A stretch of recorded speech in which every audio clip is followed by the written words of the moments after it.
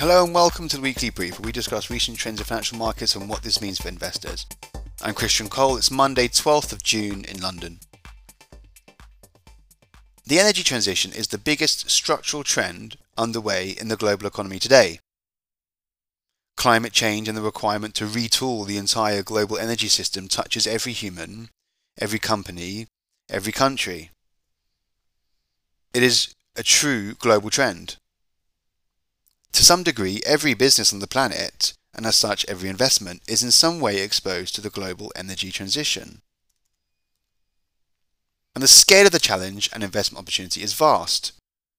Still today, more than 77% of global energy is sourced from burning fossil fuels, the emissions from which contribute to the greenhouse effect which warms the world's climate. The road to full decarbonisation of the global economy is likely to be long, expensive and complicated.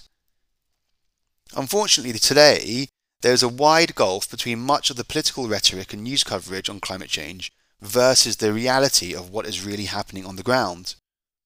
After 2 decades of heavy government-subsidised build-outs of renewable energy, wind and solar, the average person on the street is likely to think that the percentage of global energy that we source from fossil fuels must have fallen. Some progress at least must have been made, especially given the incredibly optimistic assumptions that we've all heard about on the low costs of solar and wind. Sadly, the reality is very different. Since the year 2000, after 23 years of heavy and increasing investments in renewable energy, the percentage of world energy that is sourced from burning fossil fuels has actually gone up slightly. It has not come down at all. Now the mix of renewables has risen, and that's good, up from close to nothing in 2000 to 4% today. But in the meantime, other aspects of the global energy mix have changed enough: much higher demand, higher gas demand, lower nuclear supply, such that all of the progress made in renewables build-out does not show up when we look at the total energy demand picture. What is more, fundamental aspects of energy technology seem to be ignored or missed due to ignorance by mainstream media outlets reporting on the subject of energy policy, and worse, from the politicians in many countries making decisions on energy policy. For example, it's all well and good building wind and solar farms, but these need to be located where the wind or solar resources are optimal, often far away from existing electricity grid infrastructure. This means they need to connect to the electricity grid, often over long distances, which is technically challenging, expensive and takes a long time. This means today there's a growing number of completed renewables projects waiting months or even more than a year in many cases to be connected to electricity grids. These delays in connection are even resulting in delays in the commissioning of new projects. The fossil fuels like coal do not face this problem. You can locate a new plant anywhere, and often they are located close to existing infrastructure so that connection is relatively easy. These plants do not take very long to commission and build either, and they do not face the limitations of intermittency faced by renewable sources of energy.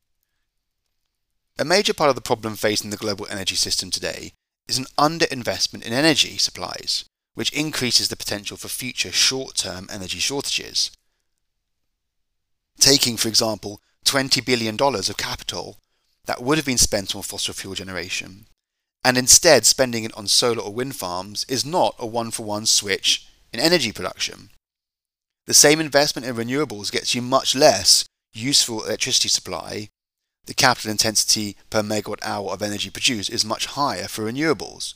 This is a function of the significant difference in energy densities of the fuels.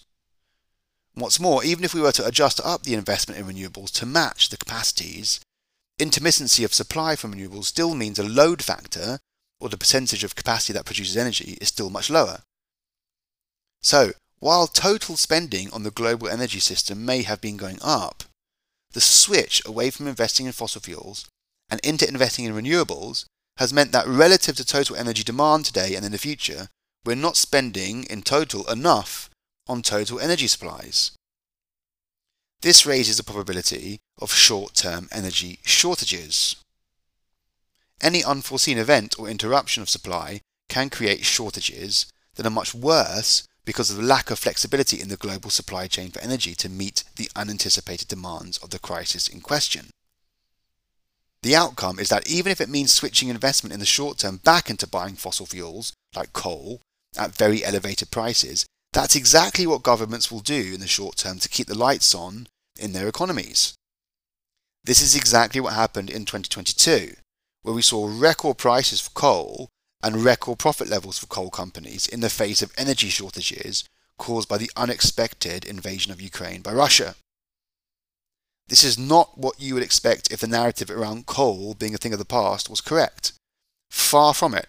If climate and energy policies around the world continue to be as disjointed and detached from reality as they have been in recent years, coal and fossil fuel companies could be set to see rising, not falling, realization that their assets are strategic in nature and in fact deserve valuations that reflect that strategic value. Thanks for listening. Subscribe to the Weekly Brief on Spotify, Apple Podcasts, or wherever you listen, and leave us a review. We'd love to hear your thoughts. The views expressed in this podcast are those of the author at the date of publication and not necessarily those of Dominion Fund Management Limited. The content of this podcast is not intended as investment advice and will not be updated after publication. Images, video, quotations from literature and any such material which may be subject to copyright is reproduced in whole or in part in this podcast on the basis of fair use as applied to news reporting and journalistic comment on events.